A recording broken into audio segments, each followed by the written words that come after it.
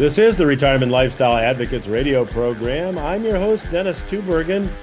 Glad you decided to listen in today. Hey, this is our 2024 forecast show, and helping me out with the program today is my special guest, Mr. Michael Oliver. Michael founded Momentum Structural Analysis 30 years ago. He has a very unique method of analyzing markets, and I'm going to get his take for you as to what he thinks lies ahead for stocks, bonds, gold, and commodities moving ahead. I also, on today's program, want to offer you the opportunity to get my 2024 forecast. It is the January 2024 special report. All you need to do to get your free copy of my 2024 forecast is go to requestyourreport.com. The website again is requestyourreport.com. And when you go to the website and request a 2024 forecast, I will also send you a copy of my best-selling book, Revenue Sourcing, which has been completely revised for 2024. So again, to get the book, to get the report, to get the forecast, go to requestyourreport.com.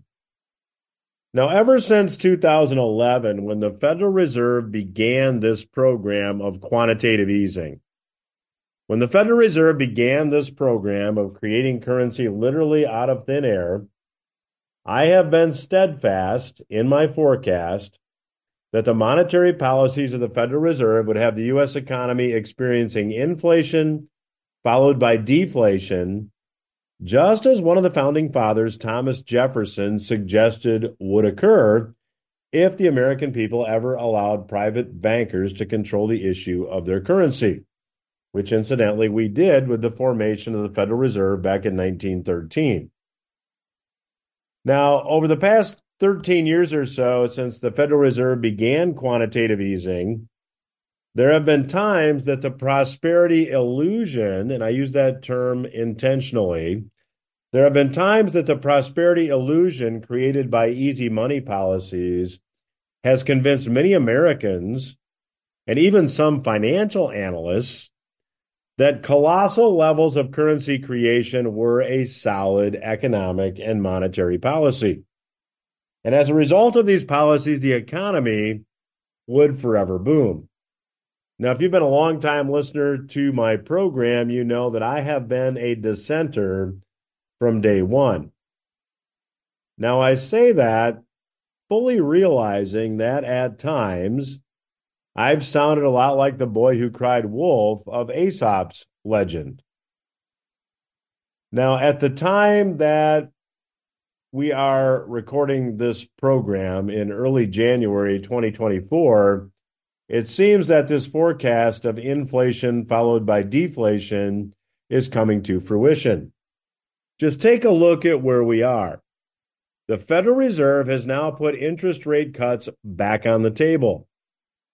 This complete 180-degree about face by the central bank, going from saying we're going to tighten to we're going to put rate cuts back on the table, happened in 12 days last month. At the same time, worldwide, the move away from the U.S. dollar continues to pick up steam. The BRICS coalition, and BRICS is an acronym for Brazil, Russia, India, China, and South Africa. The BRICS coalition already had Russia, a large energy producer, as a member. Now, as we enter 2024, three more energy-producing countries, Iran, United Arab Emirates, and Saudi Arabia, are now all part of the BRICS coalition. We also have 2 out of 3 American households now living paycheck to paycheck. Inflation has taken a toll on the budgets of the working class, while higher interest rates have taken many first-time home buyers completely out of the market. So it seems presently that the policies of the Federal Reserve over the past decade or so have been actually the cause of much or many of the current problems that we now see in the economy. There's an old axiom that says the rooster always comes home to roost, And that may be the case now as it relates to Federal Reserve policy. So in short, I see a recession ahead, probably not a mild recession. I see it as a severe recession ahead with declining real estate values, falling stock prices, and bond prices that continue to be volatile. Now, I see this recession as being a lot different from recent recessions in that it will be an economic pullback characterized by stagflation. Stagflation is price inflation combined with a contracting economy or recession. So let's look at consumer price inflation first.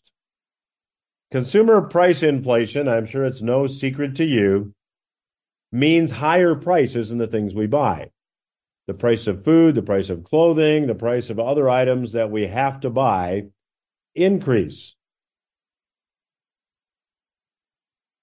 Now, as I've already mentioned, I believe there will be a couple drivers of additional inflation as we move ahead to 2024. One, the Fed has decided they will pivot. That will be inflationary. Secondly, with the BRICS coalition now expanding, this move away from the US dollar will likely accelerate. That will also be inflationary.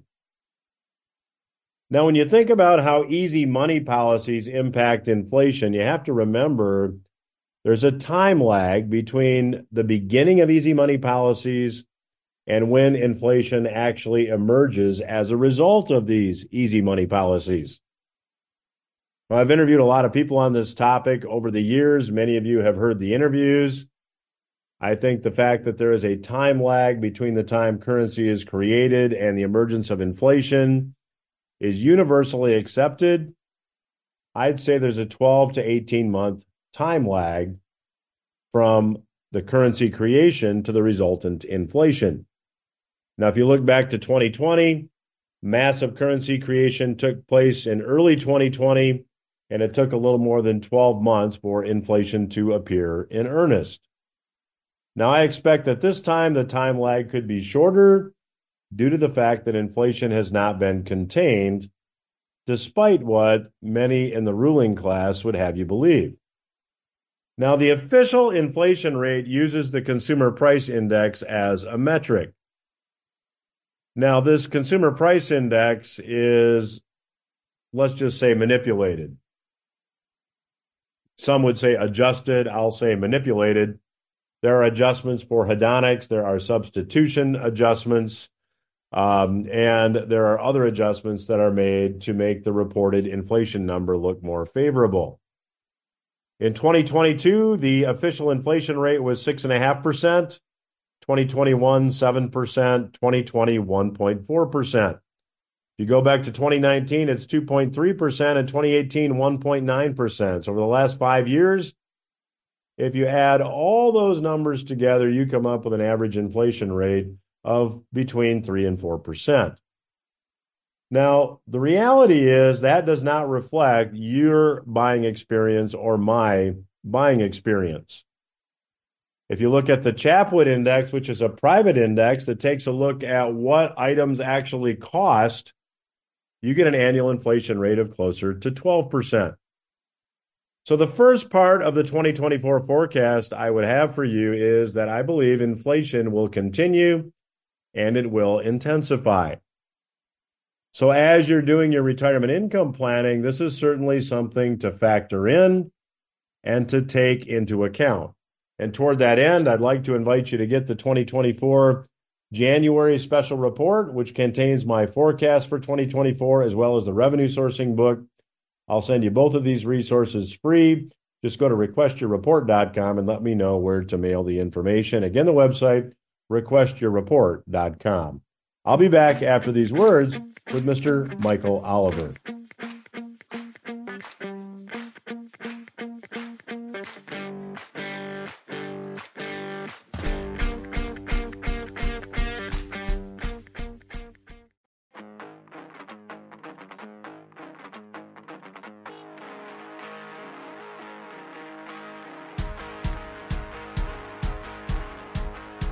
Welcome back to RLA Radio. I'm your host, Dennis Tubbergen. Joining me on today's program is returning guest, Mr. Michael Oliver. Many of you will recognize Mr. Oliver as the founder of Momentum Structural Analysis.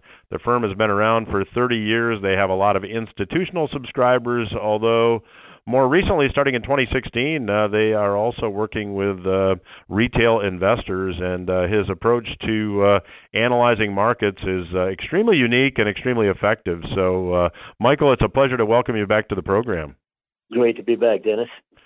So, Michael, just for our new listeners that may not be familiar with your work, could you talk a little bit about what motivated you to found Momentum Structural Analysis? By the way, I don't think I mentioned the website for the listeners. It's olivermsa.com, olivermsa.com. But what motivated you to found the firm, and what makes your approach unique? Well, I originally started in the industry, so-called, in 1975 when gold was legalized for trading in the U.S. on the COMEX in New York. And it was January 75. I got hired by E.F. Hutton, which then was headquartered down in Lower Manhattan, near the COMEX headquarters, actually, which was on Broad Street at the time. In the commodity division, International Commodity Division. They were, at that time, the second biggest commodity firm in the world. E.F. Hutton doesn't exist anymore, good old firm. Anyway, I didn't know anything about, I knew a lot about gold fundamentally, and especially philosophically. Meaning it is it's been money for thousands of years and hundreds of different countries, and it's a stable form of human interaction, a trading unit for human beings to interact with each other, and they can sort of count on its reliability of holding its value. Very important. And so philosophically, I was a gold bug, and my political background, I'm a writer of libertarian ideas. But anyway. So I got hired by Hutton, and I didn't know a darn thing about technical analysis. And my boss was David Johnston, who was also the chairman of the COMEX. He was also head of Hutton's commodity division. So he showed me how to do price chart analysis, the simple bar charts and draw lines on them and all that kind of stuff. And for years I worked with that, but later on I caught the crash in 1987, and I caught it via momentum analysis that I constructed, where I plotted the price action of the S&P in its relationship to, on an oscillator, in other words, to a given moving average, in that case, a three-quarter moving average, and I caught the crash. And after catching it, I said, you know what, I need to work more on this method, because this is something good here. I caught it early on before anybody could see it on the price charts, see what was cooking. Anyway, in 1992, we started MSA at the request of a major large bank asking for our research to be provided to them. And at that point, it'd be 1992, so 31 years ago. And we provide analysis in all four major asset categories: the bond markets, stock markets, foreign exchange, and commodities, with an emphasis on gold and silver. So we're looking at all the big tectonic plates that are moving around. We're not just blindfolded looking at gold or blindfolded looking at the stock market. These markets quite often, and especially now in this investment period, they are banging into each other and having implications for one another, sometimes coincident with the trend, let's say, of gold, or often opposite to it. So we see, if you're interested in gold, which is our primary focus right now, we think it's about to rise and ascend again in a way that heads will turn. You have to look at the other markets, because they tell you what's going on, and they tell you what the money movement is going to be, and especially what is Fed policy going to be. And we have some major macro ideas on that fit with our technicals. And let me put it this way. I think 2024 and 2025, quite possibly 2024 with an exclamation mark there, are going to be years of massive price and market movements that will both benefit and hurt people if you're on the wrong side of a given market. And I think all of these things are going to coalesce this coming year in a way that turns heads. So, Michael, just if you could, before we get into the detail, and if you're just joining me, I'm chatting with Michael Oliver. He is the founder of Momentum Structural Analysis. The website is olivermsa.com. Give me your take on just the health of let's focus on the U.S. economy. Are we in recession in your view? No, we're not, but we're going to be. Here's the background context that is rarely discussed on financial TV shows. We have the biggest paper stock market bubble in U.S. history. It went between 2009 low and the 2021 highs. And basically, most indices are still trading at or well below, some of the cases, the 2021 price highs. Okay. Forgetting that, it was a dozen-year bull market, which is like 3 times the length of almost any bull market. .com, the 2002 to 2007 bull market, there was a lot of real estate in there, or the early 1920s to 1929. So the duration of the bull market was much longer, and 2, the dimensionality of the move was far greater. Most of those prior bull markets were doubles, triples possibly, from measuring from a bear low to a bull high. Ours was 7-fold for the S&P, 16-fold for the NASDAQ 100. Now you could say, well, that was good, the economy was strong. Well, if you look at we'll see the causal factors, get an M2 chart from the Federal Reserve of St. Louis, you can get it online, and look what M2 has done decade by bloody decade since the 1950s. It's basically doubled every decade, and especially in the last decade, especially over the last several years, for example, during the COVID period, there was a massive acceleration. Also look at a Fed funds rate chart, meaning the rate that the Federal Reserve sets short-term rates at. And you'll see it drop to theoretical zero and laid there for a decade. Meaning, think about it from a fundamental point of view. You're a family making a financial decision, let's say sell your house and build a bigger one, okay? 2, you're a small company, a family-run business, or you're a large corporation, and you're trying to decide whether to expand your floor space, hire more workers, add a new product, et cetera, et cetera. Or you're a municipal government or state government going to build a highway system, et cetera, et cetera. One of the key factors that you must process in that decision-making process is what is the price of money? It's a fundamental plank of any financial decision, families on up. We've been deluded for a dozen years as to what the price of money is because the central bank priced it at theoretical zero, way below any market reality. And therefore, decisions were made over that dozen-year period, not just a few years of error, but a dozen years of error. People making decisions to commit money, to make commitments in production facilities, et cetera, that were based on a false prime underlying premise, the cost of money. Now, suddenly, things have changed. And more or less, the bandages were ripped off. And the errors will be exposed on a micro level and a macro level. And I suspect that we're going to see that especially show up in 2024, where the data points definitely hit. So, Michael, in the time we have left in this segment, about 4 minutes or so, as we now move into recession, and you mentioned, it really jumped out at me that this stock market bubble was being 12 years, and we were up 7-fold in the S&P. I think you said 16-fold in the NASDAQ. Those are remarkable numbers. Where do you see stocks going over this coming correction? And do you have any clues as far as timing goes? Yes. Right now, we've been laboring. We called the top in January of 2022. At that point, the S&P was coming off of a peak just above 4,800. Now we're up to 4,700 again. And the NASDAQ was dropping off. But most indices and sectors were coming off of major peaks at that point. They dropped hard into 2022. We predefined the nature of the first phase of the bear market as being arm wrestling. And sure enough, it's been arm wrestling. Whereas if you got out when we said get out, you're basically still smiling because it's only now coming back up to around the levels where we said get out. So you haven't missed anything. Now, if you got short at the lows, you're hurting. But if you basically exited when we said to, then you missed this turmoil. We think the next phase is about to commence, and that this rally, when it rolls over, and it won't take much rollover from right now. Let's talk S&P, for example. Now, caution though, S&P is extremely distorted index.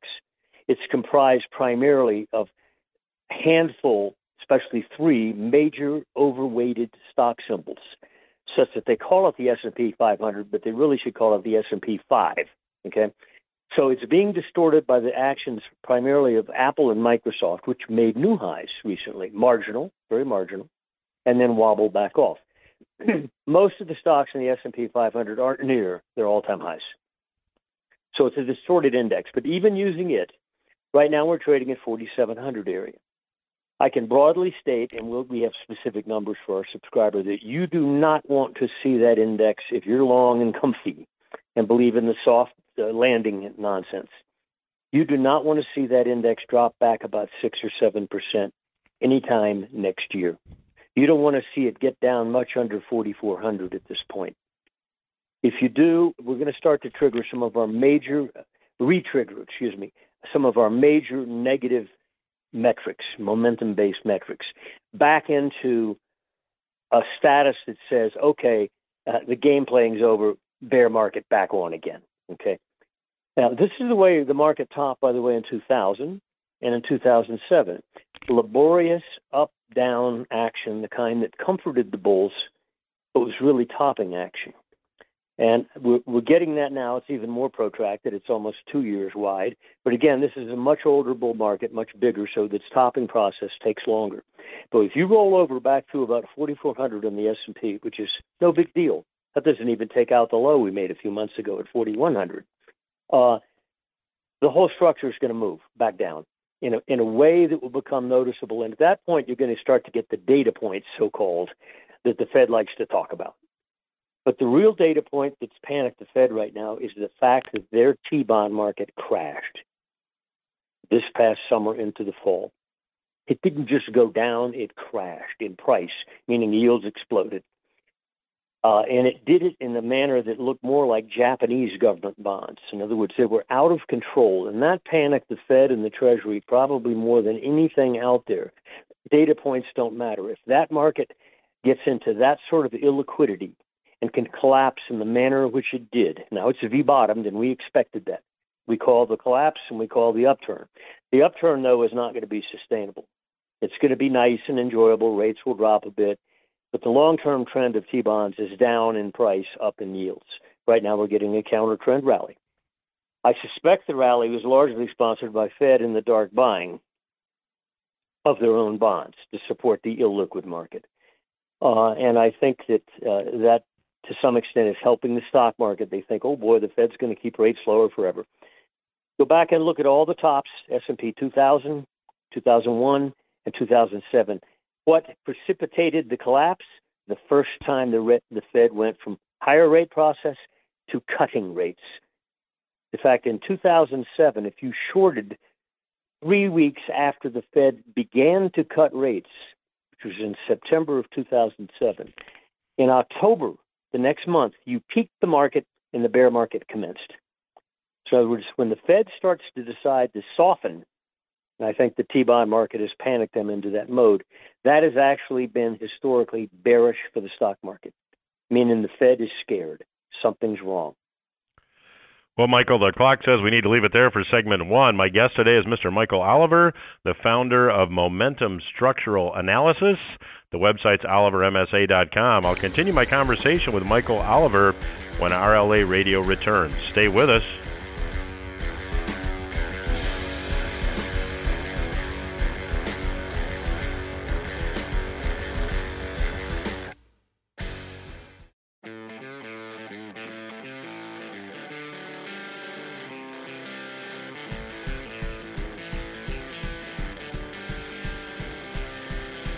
I'm Dennis Tubbergen. You are listening to RLA Radio.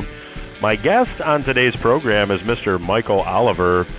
Michael is the founder of Momentum Structural Analysis. They were founded back in 1992. They have been serving institutional investors for that entire time. In 2016, they also started to work with retail investors. I find his work fascinating. I follow it. I would encourage you to do the same. Go to olivermsa.com to learn more. So, Michael, in the last segment, you had suggested that stocks here are topping.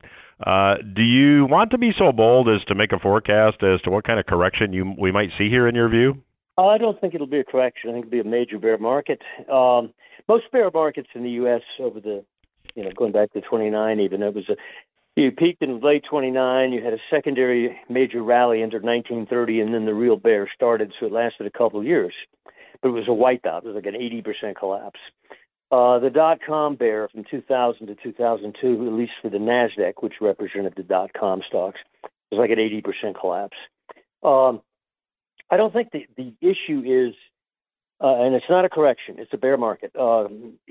If you go down, I think the major issue is the consequence on the street to the average person, even one not even involved in the stock market. If you recall in 2008 and 9, the pain on the street, and I'm talking even non-stockholders, was great. Unemployment, all kinds of factors like that were hurting people. This time around, I think we'll see that as well. I think there's another variable out there that nobody talks about on financial TV, and I do not know why, and that is the political variable. And I'm not arguing on either side. I'm just saying that there is no outcome to the 2024 election that will be copacetic. None. Doesn't matter who wins. You're going to have such terms as secession come up. You're probably going to have street violence. Either side wins. Now, there's been a lot of talk among liberal commentators that Trump is a dictator and we should treat him as such. There have been polls done by University of Virginia Center of Politics, both of Democrats and Republicans, showing that the outcome of the election will not be copacetic. We're not going to have a normal, well, we lost, we'll hug you on the shoulders and work with you over the next 4 years. That's not going to be the outcome. But that's not discussed as a variable that's going to upset notions of stability. And I think that's going to come into play over the next few months. People are going to start to realize that not only, quote, are we a divided nation, quote unquote, but the consequence is not going to be ordinary. So that's a variable I can't define except to know that it's coming. So, and so far it's not talked about, which is great because that means it'll ambush people when it does come. But the bear market in 1932, for example, which was massive, it took 2 decades and another year, 1953, before you could get the Dow back up to where it had been in 1929. That's major. Go ahead. Yeah, so you're forecasting this major bear market in stocks, and at the same time you said that you think the trend in U.S. Treasuries is down. Traditionally, when you see a big stock market crash, Treasuries are often a safe haven. Do you see it being different this time around? No, I don't think it will be. I think that the 60-40 portfolio notion, 60% stocks, 40% bonds, was smashed to the ground last year. 2022, we saw the S&P down 20-some% for the year, NASDAQ 100 down 30-something percent, T-bonds down over 30% in price now, higher yields at the same time. I do not think the bear market that comes in stocks will necessarily entail anything you could call a crash. Crash being something on the order of 30+% in a matter of a few weeks. There's a rare to happen. It happened early in the 29-32 bear market, but then the rest of the bear market that really wiped out the Dow then was arduous arm wrestling all the way down. Never a crash. The 2000 to 2002 bear market in the S&P and so forth, look at their charts, there was never a crash. It was a wipeout. In other words, it was never of that dimension and that speed. So I don't think a crash is the appropriate term here. I don't think that's a remote possibility at best. But the T-bonds are technically broken. By that, I mean price to the downside, yields going up. If you looked at a yield chart of T-bonds going back, let's say, several decades, you would see there was a big downtrend in the yields. Or if you look at price, it would be the opposite, a rise in price. And then when they broke down, both of those charts, even price-related charts, broke massive trend lines that go back decades. We think those were valid breakouts. And the thing you're having right now in bonds with the drop in yields, the rise in price, is what we call a counter-trend rally. In other words, you don't just go from A to Z without one fell swoop. Usually there are counter-trend moves in any, whether a bull trend or bear trend. And right now in T-bonds, what we're getting, I think, is a counter-trend rally, meaning a dip in yields, in what is a longer-term rise in yields, drop in price. And I think that the stock market and the bond market, as they did in 2022, were both highly negative. And that leaves big portfolio managers and investors with a real quandary. If the 60-40 rule doesn't work and bonds don't balance out the stock market, where do you go? And I think a lot of them right now are starting to move into gold and gold related. Well, Michael, that's where I was going to go next. I wanted to, in the time we have left, and if you're just joining me, I'm chatting today with Mr. Michael Oliver. He is the founder of Momentum Structural Analysis. The website is olivermsa.com. So Michael, that has to be bullish for gold, for precious metals, maybe commodities. What's your take there? Yes, absolutely.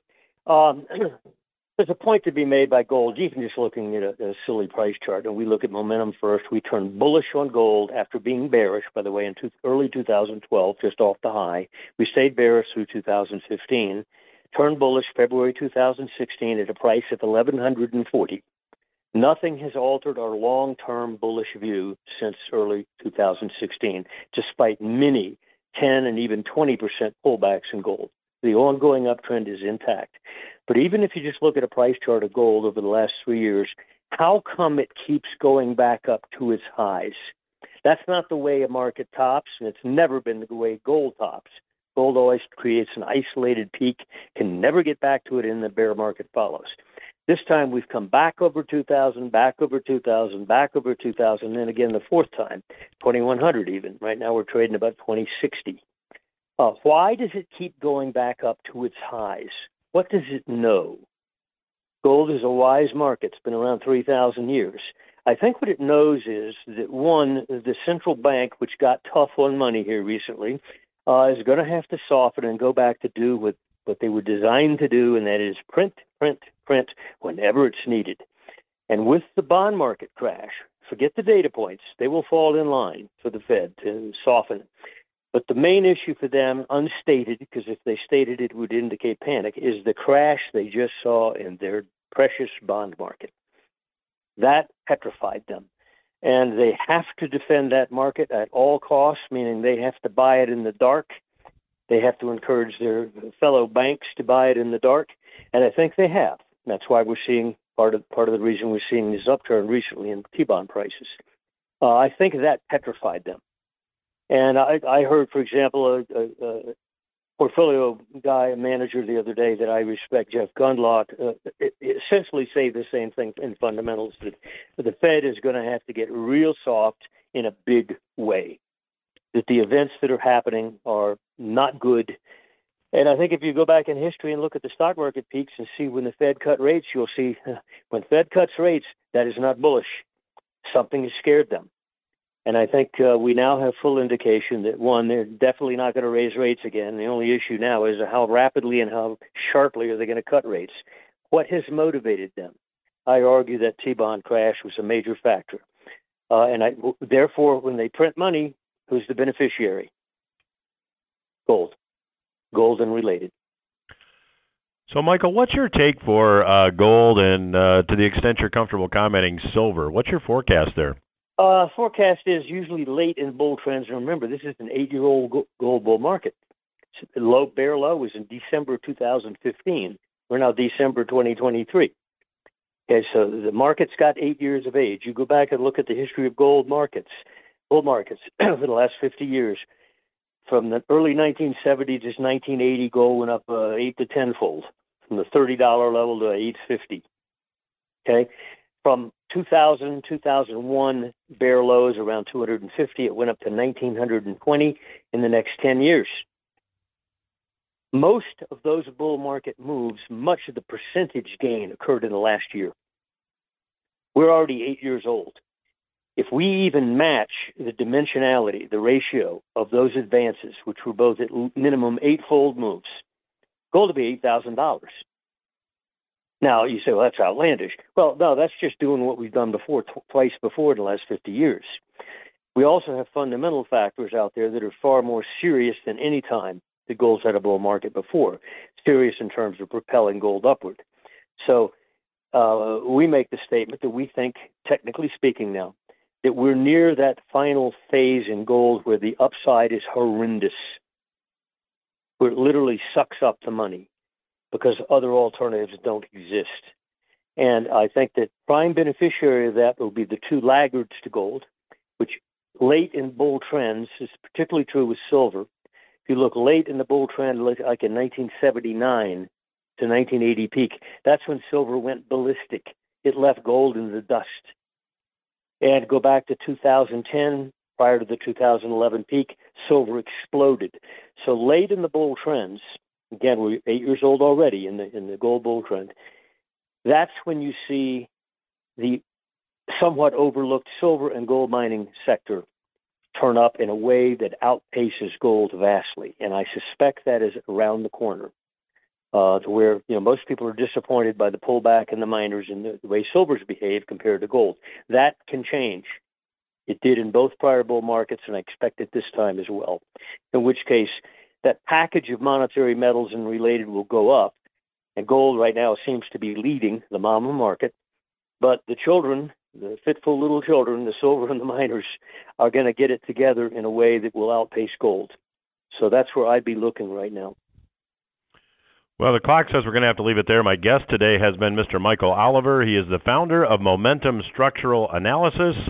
Check out his website at olivermsa.com. The website, again, is olivermsa.com. Michael, always a pleasure to catch up with you. Thank you for your insights. I get terrific feedback when you're on the program. Love to have you back down the road. So, again, thank you for joining us. Thank you, Dennis. We will return after these words.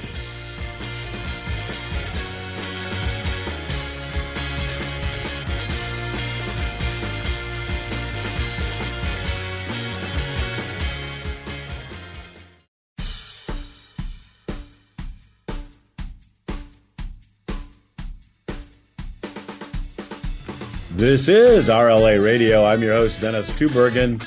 And thanks again to my special guest today, Mr. Michael Oliver, for sharing his 2024 forecast with us.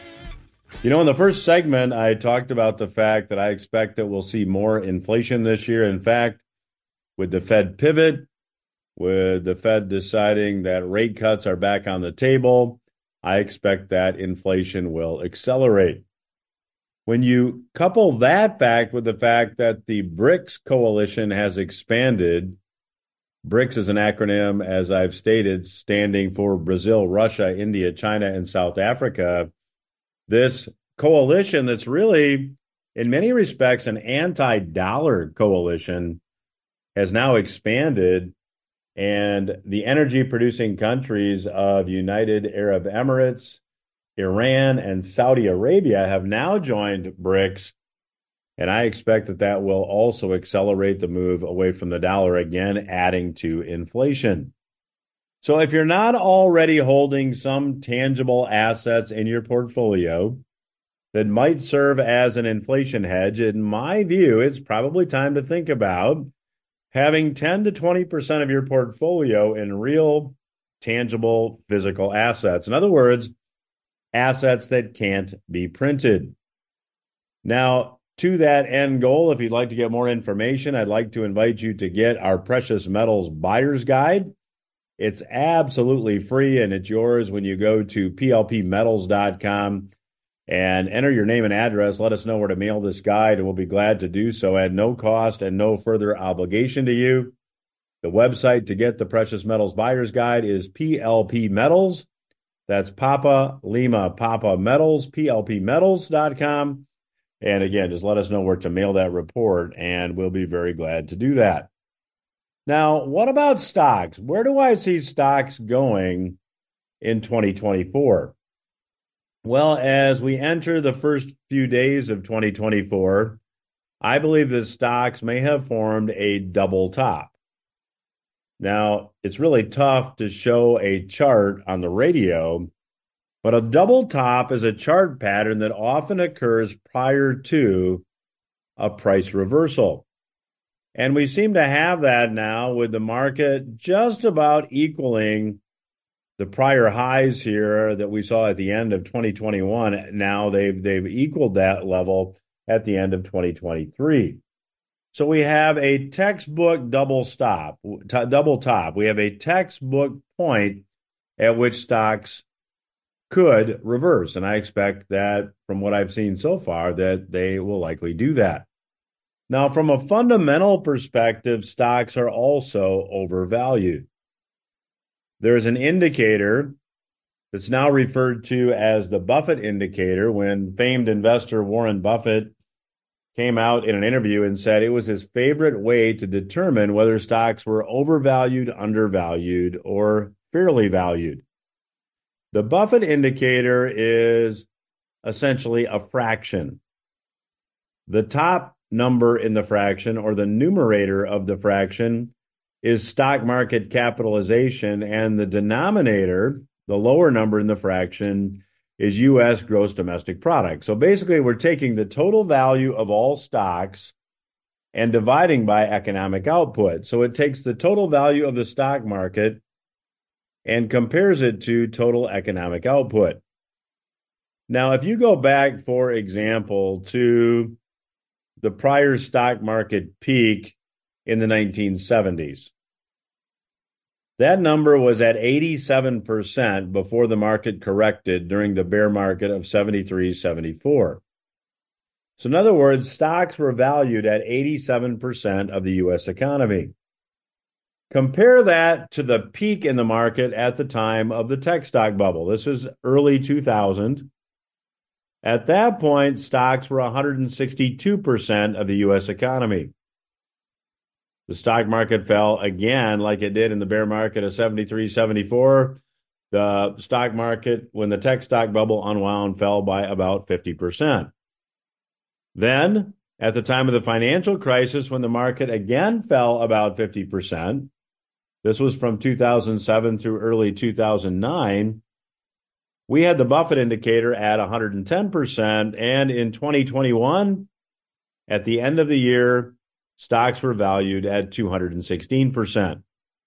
Stocks are once again valued at about 170%. So stocks are more overvalued than they were at the time the tech stock bubble started to unwind. So I believe stocks here, from a valuation perspective and from a technical perspective, have a lot more downside risk than they have upside growth potential. And what about real estate? Well, the indicator that's often used to track real estate prices, home prices in particular, is the Case-Shiller Home Price Index. When you look at the Case-Shiller Home Price Index going back to the mid-'80s and look at the upward trajectory, you see that now prices have pulled far away from the average of that trajectory, meaning that real estate, home prices, are likely overvalued. Now, if you take a look at what that means in terms of prices, home prices have gone up almost parabolically. What does that mean? Well, it means that prices have gone up so fast, so quickly, that this rise is probably not sustainable.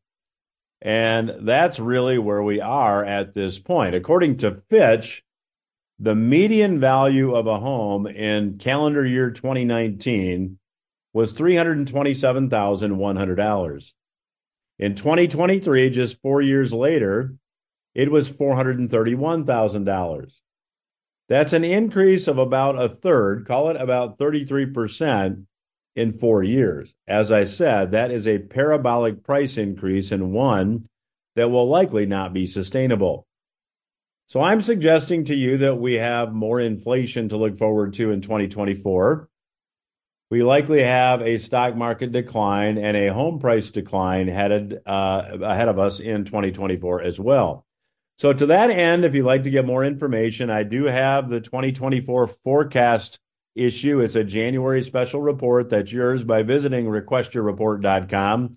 And when you request the report by going to the website, requestyourreport.com, I'll also be glad to send you a completely updated for 2024 copy of my revenue sourcing book, which is a best-selling book, and it contains planning strategies for the new economy. So again, go to requestyourreport.com. Let me know where to mail all that, and I'll be very glad to do so. That's all the time I have for this week. Hope you got something you can use. I'll be back again next week.